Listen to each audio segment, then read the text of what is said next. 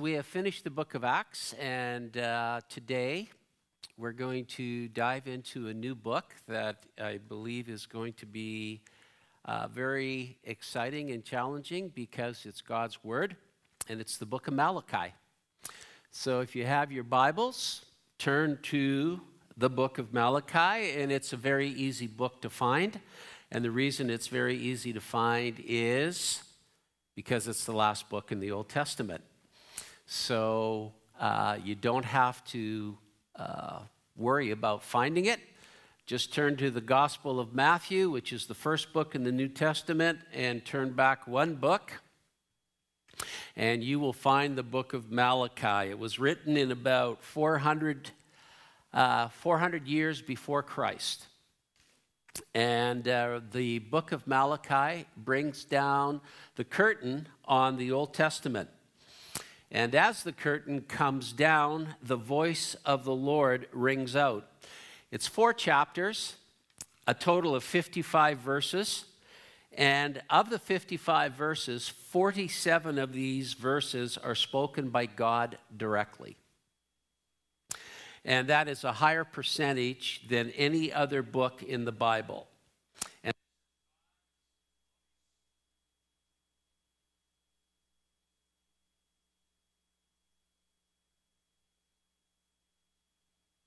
God's voice penetrates and resounds through this book before us. And the interesting thing about the book of Malachi is it's the only prophetic book that ends his prophecy with a warning. If you read all of the other prophetic books, they all end in a note of hope. But in Malachi, the Old Testament closes with a warning because it is setting the stage for the blessing and the redemptive work of Christ Jesus.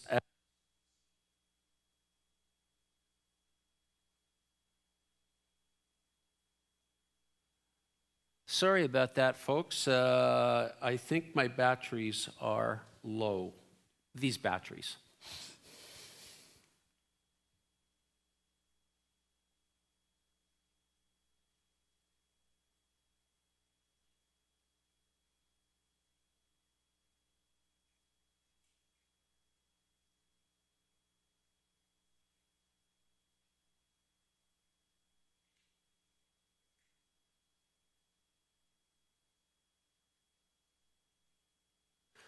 And we have ignition and liftoff. Thank you, Brad. So as I was saying, this is 47 of the 55 verses in this book are spoken by God directly. That is higher than any other book in the Bible. And it sets the stage for the coming of the Lord Jesus Christ. Now, to give you a little bit of background to this book before we dive in, it's been 100 years since the exiles have been released from Persia, where they were taken into exile. And under the prophets of Zechariah and Haggai, they began to encourage the rebuilding of Jerusalem, and in particular, the temple and the walls. And Zechariah and Haggai had encouraged the people in this work, and the people had responded. The temple was rebuilt, and the walls were restored. Yet, one of the greatest dangers in our Christian life is not so much failure, because we can learn so much from failure. Failure can get our attention like nothing else. It can cause us to seek the Lord. It can cause us to look at our character defects. It can cause us to fail forward. And we can learn a lot from failure, but success has inherent dangers, because when success comes, success can bring pride. And after the temple was rebuilt and the walls restored, this is exactly what happened to the people of Israel. They began to spiritually kick back. And as they did, really their cutting edge was lost, and they began to lose their fire and their passion. And one of the things that we're going to see in the book of Malachi is that the passion for God was not basically just like falling off a cliff or driving a car off a bridge. It just happened suddenly. It was a gradual thing that nobody really noticed. And at the end, it was like the spiritual lethargy and the lack of passion for God became the new normal. And nobody really recognized the condition that they were in. And when you look around today, there are a lot of Christians that are living with one foot in the world and one foot in the church, and they simply don't realize the peril of their condition.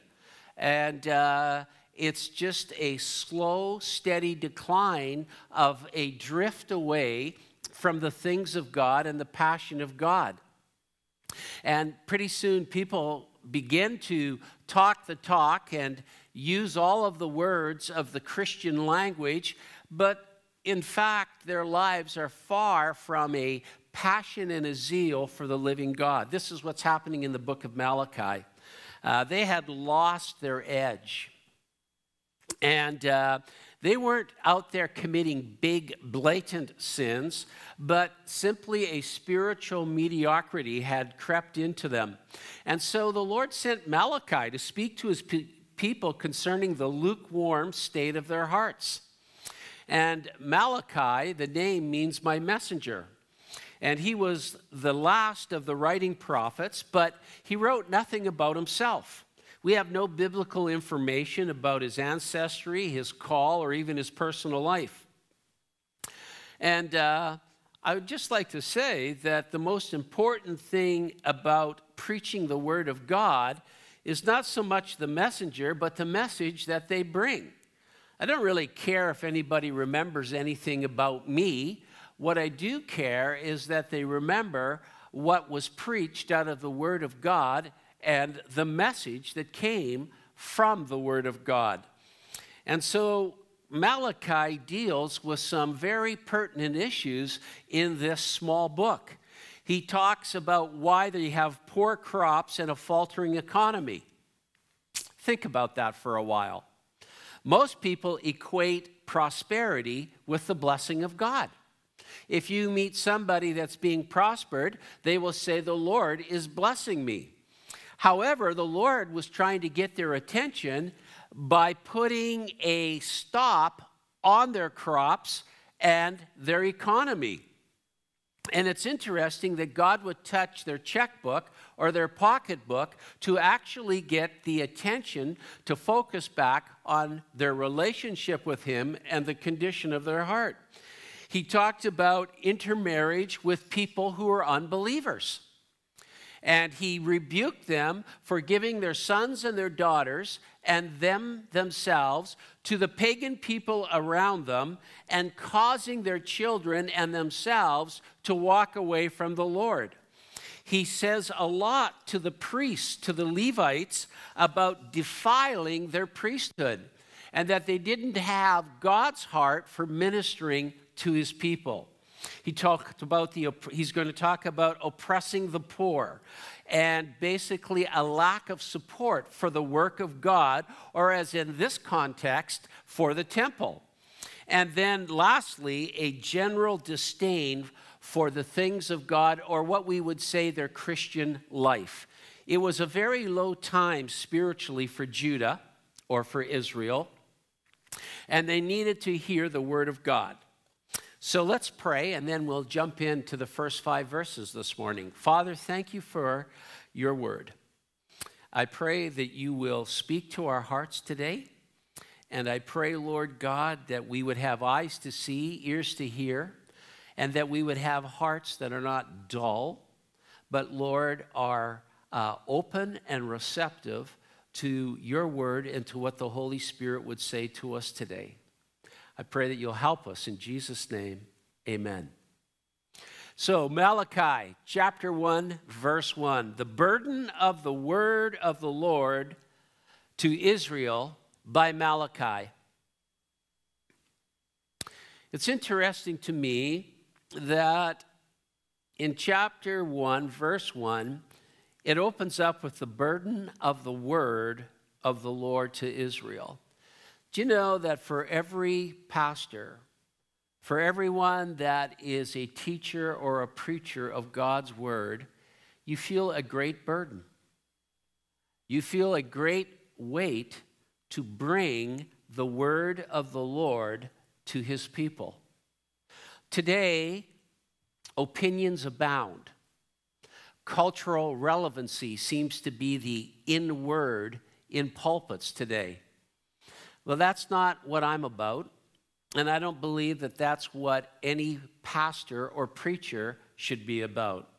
The burden that I carry is the burden of the Word of God.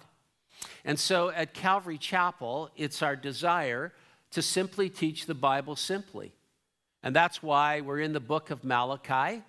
And if the Lord should tarry, and I'm here 10 years later, and I'm still doing this, you'll find me in another book. And the reason is because it is the word of the Lord to his people.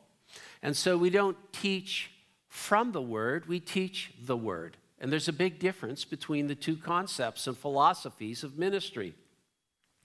And I can identify with the burden of the word of the Lord. Because as I have taught through the Bible for the last 20 years at Calvary Chapel, Kelowna, I see there's a lot of things in God's word that I would never probably choose to preach on or teach on if I were cherry-picking my subjects. But God doesn't cherry-pick subjects. He talks about all of life. And in the Word of God, all of life is discussed. And so it's very important that if we believe that the Bible is God's Word, that we should pay attention to all of God's Word and see what it has to say to all of our lives. And so if you're out there in Facebook land, say a hearty amen to your family or to your living room or to your furniture or to the cat or the dog or whoever might be around, because that is what is important in life. So Malachi called his message a burden. The prophets were men who personally felt the burden of the Lord as God gave them insight into the hearts of the people and the problems of society. It wasn't easy for Malachi to strip off the veneer of the piety of the priests and expose their hypocrisy, or to repeat to the people the complaints they were secretly voicing against the Lord and confront them with the condition of their heart. But that is what God called Malachi to do.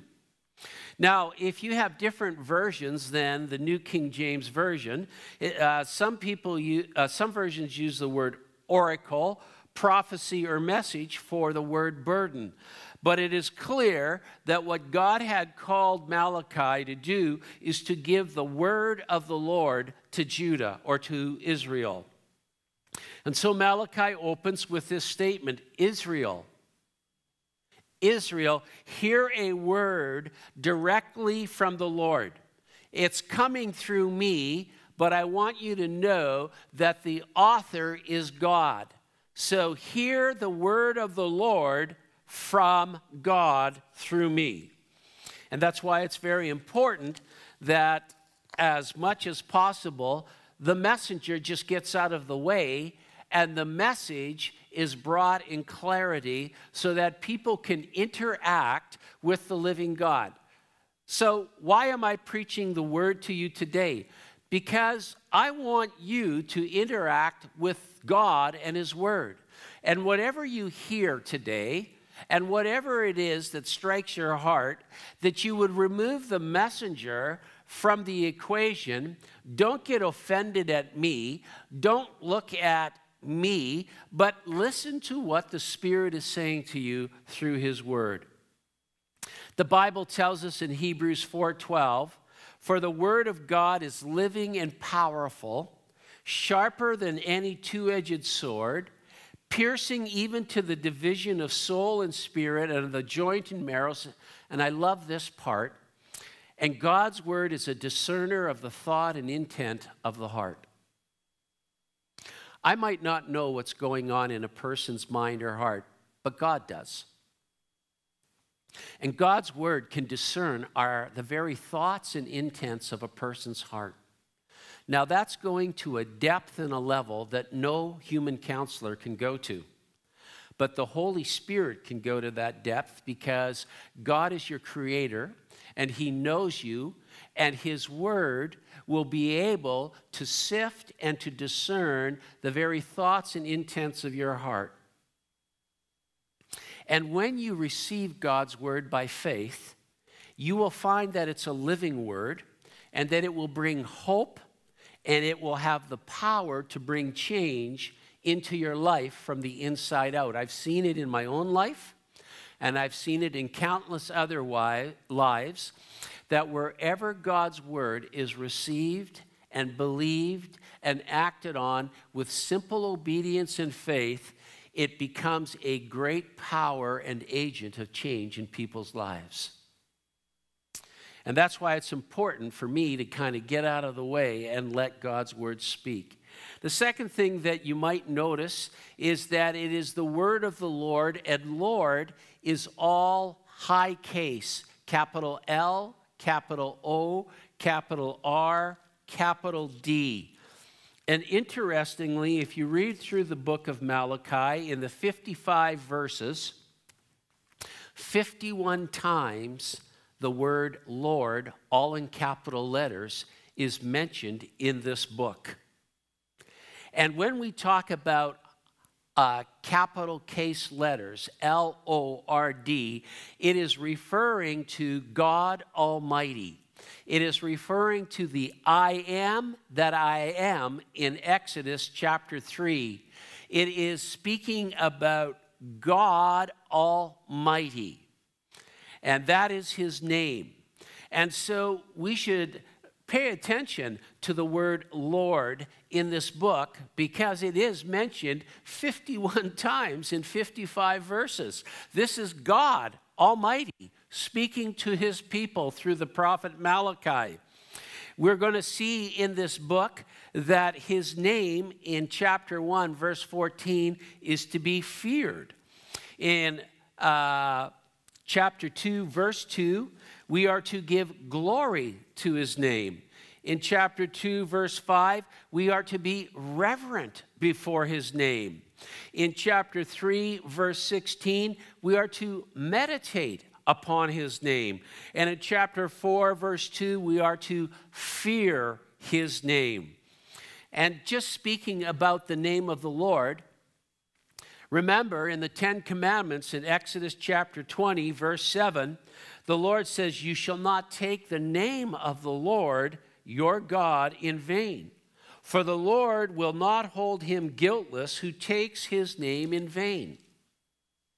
In Acts 4:12, Peter says, "Nor is there salvation in any other, for there is no other name under heaven given among men by which they may be saved."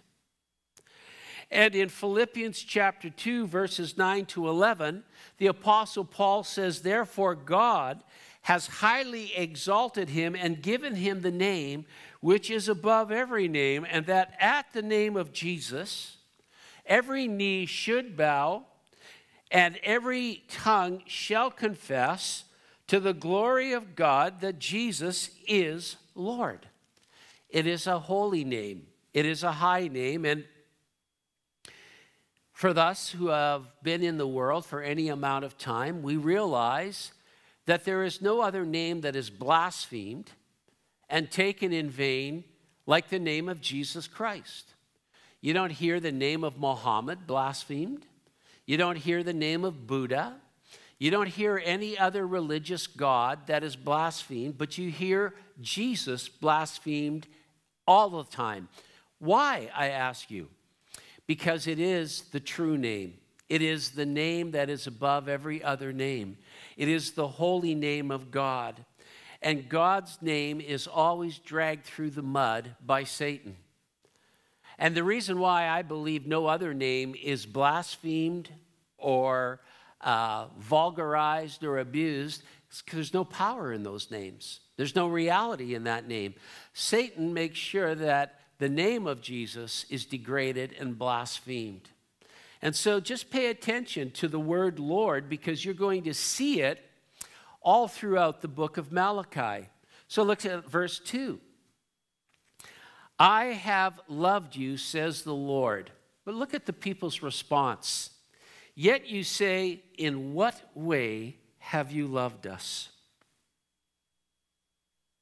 In what way have you loved us? The first sin that Malachi named was the people's lack of love for God.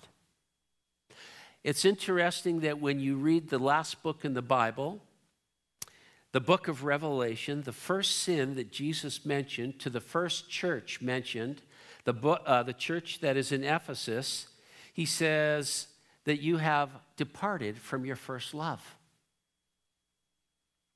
The Lord says, I have loved you. Now, Malachi is going to bring a lot of specific correction to the people of Israel, but before God corrected them, he assured them that he loved them. And knowing the love of God for you personally is really the foundation for responding to God and obeying God.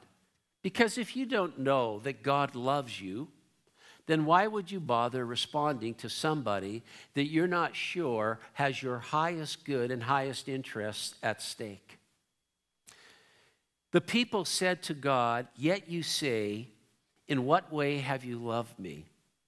This is the first question that the people are going to ask out of 7 questions that are going to be listed in the book of Malachi. These questions reveal their hearts, that they are doubting, that they are discouraged, that they are lethargic, and that they are rebellious. The first question we just read, they're going to ask God, in what way have you loved us? And then they're going to ask later, in what way have we despised your name? And then thirdly, in what way have we defiled you? And fourthly, in what way have we wearied him? And fifthly, in what way shall we return to him? And sixthly, in what way, Lord, have we robbed you? And lastly, in what way have we spoken against you? 7 questions are going to be listed for us in the book of Malachi. And the Lord is going to answer this first question of how he has loved them by giving them a comparative lesson between 2 brothers, Jacob and Esau. Jacob and Esau are first mentioned and found in the book of Genesis, way back in Genesis 25. They are the sons of Rebekah and Isaac. Isaac was the son of Abraham. And Isaac took a bride named Rebekah, and they had twins. And these twins were called Esau and Jacob. Esau came out first. He was the eldest. And Jacob came out clutching Esau's heel, and therefore he was the younger. Now we know that the special blessing in the Old Testament was always given to the eldest son. The eldest son was reserved for the special blessings that came down through his father, and he was given special ways and special means to continue on the family line. Now, we know that Jacob deceived his brother Esau, and that he, in cahoots with his mother, went and deceived his father Isaac and basically got the elder son blessing instead of Esau. Now, this is a story that is well known to his Jewish readers. Everybody knew the story of Jacob and Esau. So Malachi here is referring his Jewish readers to a well-known part of their religious history. Was not Esau Jacob's brother, says the Lord? At the end of verse 2. Yet Jacob I have loved, but Esau I have hated, and laid waste his mountains and his heritage for the jackals of the wilderness. Even though Edom has said, we have been impoverished, but we will return and build the desolate places. Thus says the Lord of hosts, they may build, but I will throw down. They shall be called the territory of wickedness, and the people against whom the Lord will have indignation forever. Your eyes shall see, and you shall say, the Lord is magnified beyond the border of Israel. Isn't this an interesting statement? Paul quotes this verse in Romans chapter 9, verse 13, talking about the election of Israel as God's people. Now, a lot of people read this verse, and I have to confess, when I read this verse, first time that I came to it as a young Christian, and even later, I was always perplexed by this statement. Jacob I've loved, but Esau I have hated. Doesn't sound like God. God hates people indiscriminately? What is that all about? Well, let's take the statement that the Lord makes through Malachi and let's work it through together this morning. He says, Jacob I've loved, but Esau I've hated. Jake I love, Ed I'm not so crazy about. Now, God asked Israel to find assurance in his election or his choice of them. He wants Israel to understand that they were chosen and remained his chosen and favored people, even though they didn't deserve it. And when the people of Israel compared themselves to their neighbors, the Edomites, or the descendants of Esau, because from Esau came the Edomites and the nation of Edom, they saw that God had chosen to preserve Israel, and yet Edom went into everlasting destruction. Now, understanding our election can bring a wonderful assurance of God's love. You go, Dale, do you believe in election? I sure do. Why? Because it's taught in the Bible. That's why. Do you believe in free will? I sure do. Why? Because it's taught in the Bible. Well, what is it? I don't know what it is. When I get to heaven, I'll figure it out. And I'm not going to waste a bunch of time trying to figure out how the election of God and the free will of man works together, except that when I find it in the Bible, I'm going to preach it as I find it in the Bible, and I'm going to let God worry about the details. And if you believe that, say, huh?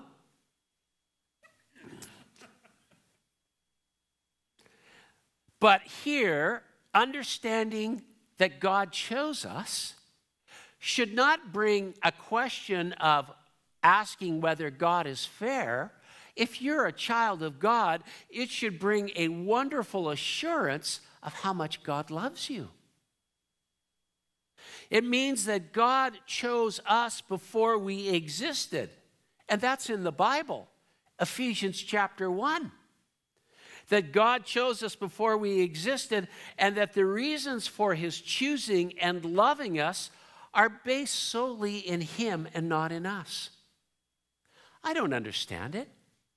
I just exult in it, that God loved me that much that before I ever existed, he chose me to know me and to save me. And knowing God chose me gives me a sense of boldness and confidence in my walk with him.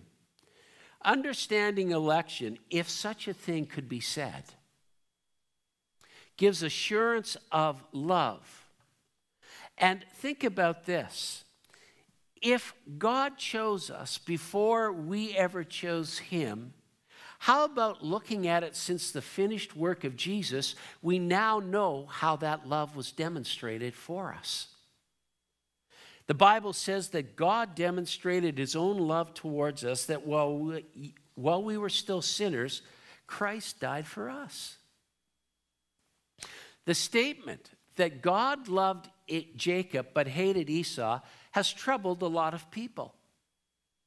As I said, Paul quoted in Romans 9, verses 10 to 13, proving God's electing grace for both Israel and for Gentiles who had trusted in Jesus Christ for salvation. But I would like to just examine the verb hate, because it's not hate as in we use in the English vernacular or as we understand in our English language. The word there must not be defined as a positive expression of the wrath of God. Really what Malachi and what God is saying through Malachi was that his love for Jacob, thus Israel, because Israel descended from Jacob's 12 sons, was so great that in comparison, his actions towards Esau seemed like hatred. That's the sense of the word.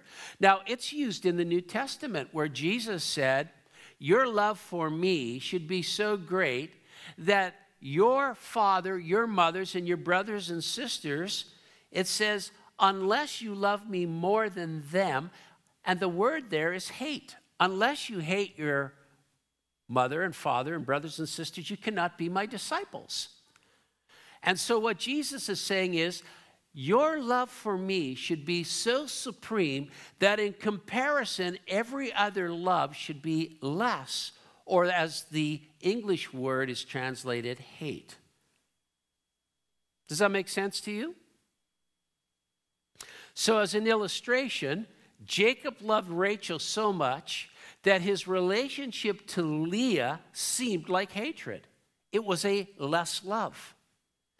And Jesus called his disciples to hate their own family, and he was using the word as in a less love in a similar way.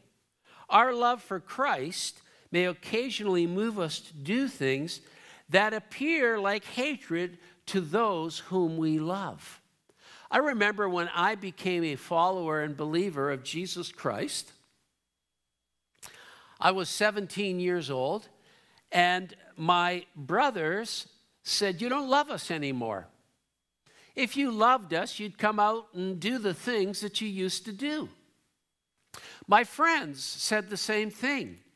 Dale, you're not our friend anymore because you don't run with us and you don't do the things that you used to do with us. And I go, no, it's not that I don't love you anymore. As a matter of fact, I love you more than I've ever loved you, but I love Jesus more.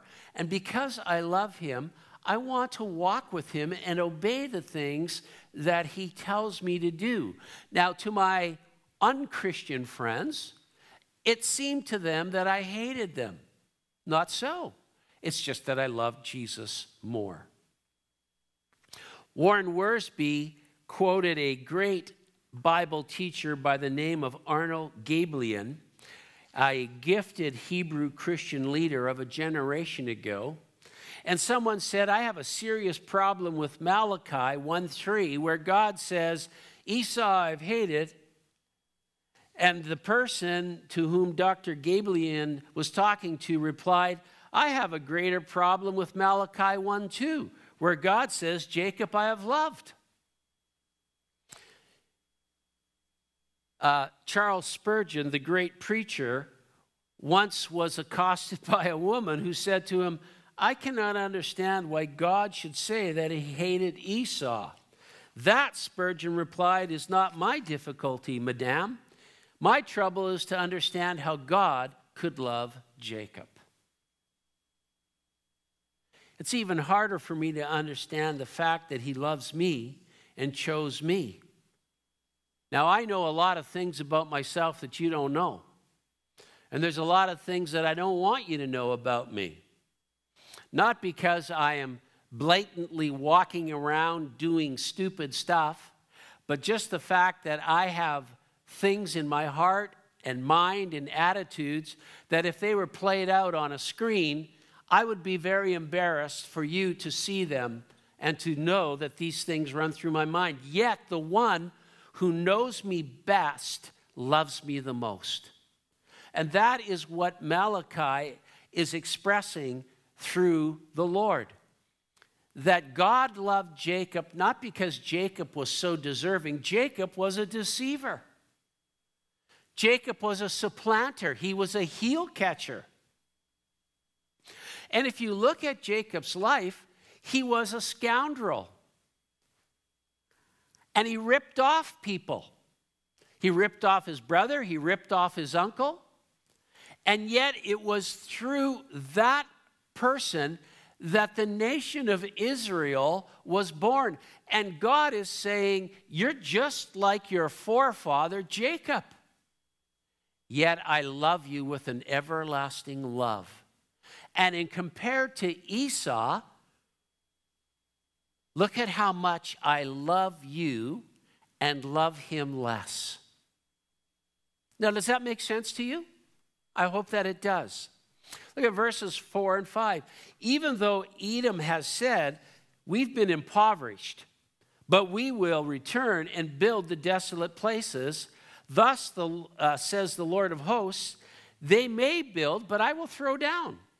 And they shall be called the territory of wickedness, and the people against whom the Lord will have indignation forever.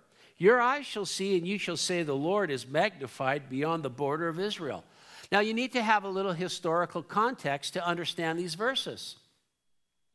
Edom hated Israel, even though they were neighboring countries. And when Israel was destroyed by Babylon, Edom was on the side cheering for Babylon.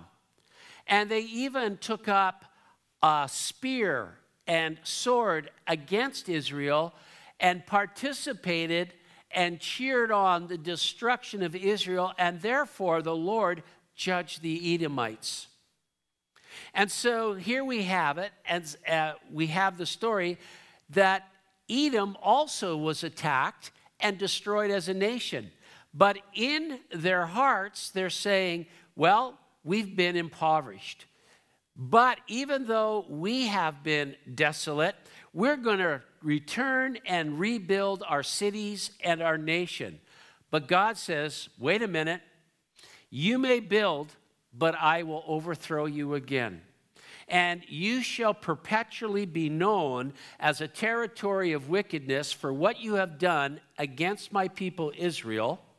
And the Lord's going to have indignation against you forever.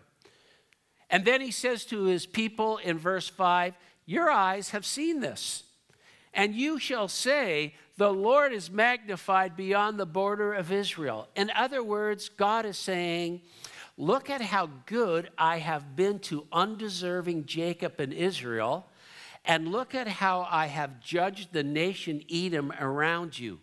Compare how good God has been to you even beyond the borders of Israel, and how I have dealt with those who have oppressed you. So what should we say to all of this? Some get really confused about this doctrine of being elect or not being elect. They get all uppity up about God's fairness. Listen, do you want fairness? Do you want God to be fair? Because if God was really being fair, we'd all be in hell. But because God is not fair, while we were still sinners, he sent his only begotten Son to come to earth as a humble servant and to die on a cross for you and I, and shed his blood for our redemption, that we might come into his family and enjoy the riches of his grace. Now, is that fair? That's not fair. Because if God was fair, he didn't have to send his Son to die for us. He could have left us in our miserable estate and left us to die in our sin. Because sin deserves punishment. And punishment will bring eternal separation in hell from God forever. But God said, that's not going to do. I'm going to take my only Son and send him to earth to die for you. So aren't you glad that God is not fair? I'm glad he's not fair because he has saved me and brought me into his family. Some say, well, listen, Dale, I don't believe in Jesus, therefore I must not be chosen. Well, if you want to believe that, that's fine. But then you can't blame God at all for not choosing you because you refused to choose him. I think the easiest way to state this truth is the way Pastor Chuck Smith did it in his day. And I quote him, "One day, Jesus said to his disciples, 'You did not choose me, but I chose you.'" Pretty simple, straightforward. You did not choose me, but I chose you. Now, I don't have any problem with that because he chose me. Well, you say it's not fair for God to choose because I don't know if he chose me. And I say, well, you can find out. All you have to do is ask Jesus Christ to be the Lord of your life. Turn your life over to him, and you will discover that he chose you. Well, you say, well, maybe I don't want to. Well, maybe then he didn't choose you then. But you can't blame him. Well, you say, well, that isn't fair. What if God didn't choose me? Well, have you accepted Jesus Christ? If so, then he chose you. If you haven't accepted him, do it and you'll find out that you were chosen. And if you don't want to accept Jesus Christ, why do you even care if you're chosen or not? Now, I'd like to leave you with 4 thoughts about God's wisdom in this world pertaining to what we've talked about today. The first thing is, bad things may happen to good people in this world, but this world is not the end. If God has chosen you and you're his child, you might be asking, well, why in the world are the things happening to me that are happening? Well, I don't know all the reasons why. It might be because you're stupid and you brought it on yourself. Nobody likes to hear it, but it happens. It might be that you're ignorant and you don't know the Word of God and you don't understand the principles that God has made for provision. Or it might be that you realize that God is perfecting you and growing you and doing things in your life. And I'm not being trite or insulted. I hope you haven't been insulted. All I'm saying is I don't know the answer to that. But this is what I do know, that my hope is not in this world. This world is not the end for any believer in Jesus Christ. Because as Christians, we have an eternal perspective. The Apostle Paul wrote to the Corinthians in 2 Corinthians 4, "We do not lose heart. Though outwardly we are wasting away, yet inwardly we are being renewed day by day. For our light and momentary troubles are achieving for us an eternal glory that far outweighs them all. So we fix our eyes not on what is seen, but what is unseen, since what is seen is temporary, but what is unseen is eternal." Now you go, well, that's easy for Paul to write. Hey, have you read about Paul's life? Read the book of 2 Corinthians. He knew what suffering and trouble and affliction was all about. And he had a perspective that everything in this life is not the end. This is temporary. And we have an eternal home waiting for us. Number 2, bad things do happen to good people, but God uses bad things for an ultimate and lasting good. The Bible says, we know that in all things God works for the good of those who love him, who have been called according to his purpose. Now notice what the Bible doesn't say. It doesn't say that all things that happen to us are good. That's preposterous.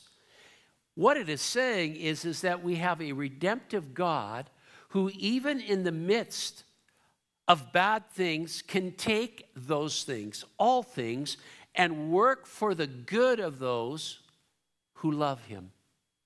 Isaiah puts it this way: he can give beauty for ashes and the oil of joy for mourning. When Joseph, in the book of Genesis, innocent of wrongdoing, finally came through wrongful imprisonment, rejection from his brothers, sold into slavery, he was able to see God's hand and good plan in it all. He says, you thought you sent me here, but God sent me here for good.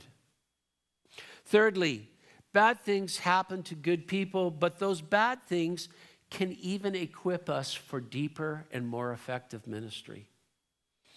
Again, in 2 Corinthians chapter 1, Paul writes, praise be to the Father of compassion and the God of all comfort, who comforts us in all our troubles, so that we can comfort those in any trouble with the comfort we ourselves receive from God. For just as we share abundantly in the sufferings of Christ, so also our comfort abounds through Christ. Those with battle scars can help those going through the battles. Fourth and lastly, always remember that the worst possible thing happened to the best possible person. Our Lord Jesus Christ, the truly righteous one, suffered more than any of us could imagine. The just for the unjust, the truly innocent for the guilty. We follow in his footsteps. The Bible says if you suffer for doing good and you endure it, this is commendable before God. To this you were called, because Christ Jesus suffered for you, leaving you an example that you should follow his steps. He committed no sin, and no deceit was found in his mouth. And when they hurled their insults at him, he did not retaliate. When he suffered, he made no threats. Instead, he entrusted himself to him who judges justly. 1 Peter 2, 20-23. Jesus is no stranger to our pain. And despite the sinful nature of the people in this world, God still loves us. A lot of times we don't voice the question, but it's often in our heart. God says, I love you. And you say, in what way have you loved me? Have you looked around at my life, God? In what way have you loved me? Well, I can think of a few ways. I can think that while we were still yet sinners, Christ died for us. And that despite the sinful nature that we had, being citizens of this world, God loved us and sent his Son to die for us, to take the penalty of our sin, and that if we would receive Jesus Christ as our Savior, that we would be forgiven and promised an eternal home in heaven. How did God love you? He loved you by sending his Son, Jesus. Now, if you measure love in driving a fancy car and making lots of money and owning great and vast amounts of things or property, and you equate that with God's love, well, then maybe you don't feel loved at all. But if you look at what your real need is, and that is salvation, you will realize how deeply you are loved. And you will see that the real need in a person's life are not things, but a person, the Lord Jesus Christ.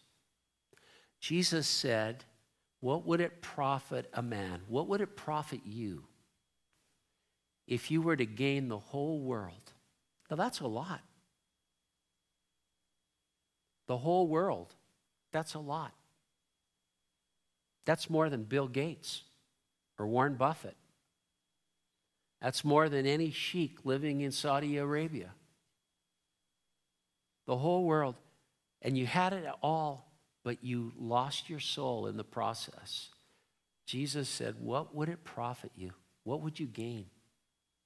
What would it be worth to you 1 second into eternity? It would be worth absolutely nothing. How has God loved us? He's loved us by giving his Son, forgiving us, and bringing us into his family. Worship team, come on up. So when the devil comes to knock at your door, and it says, "How have you loved us?" When that door bell rings, instead of answering the door with depression or discouragement or doubt, why don't you just stand around and look at the world and your neighbors and your colleagues and the society that we're living in today, that are looking for all the answers in all the wrong places and have become enslaved to their desires while they crave freedom. We are blessed people. God has a purpose and a plan for each and every one of us.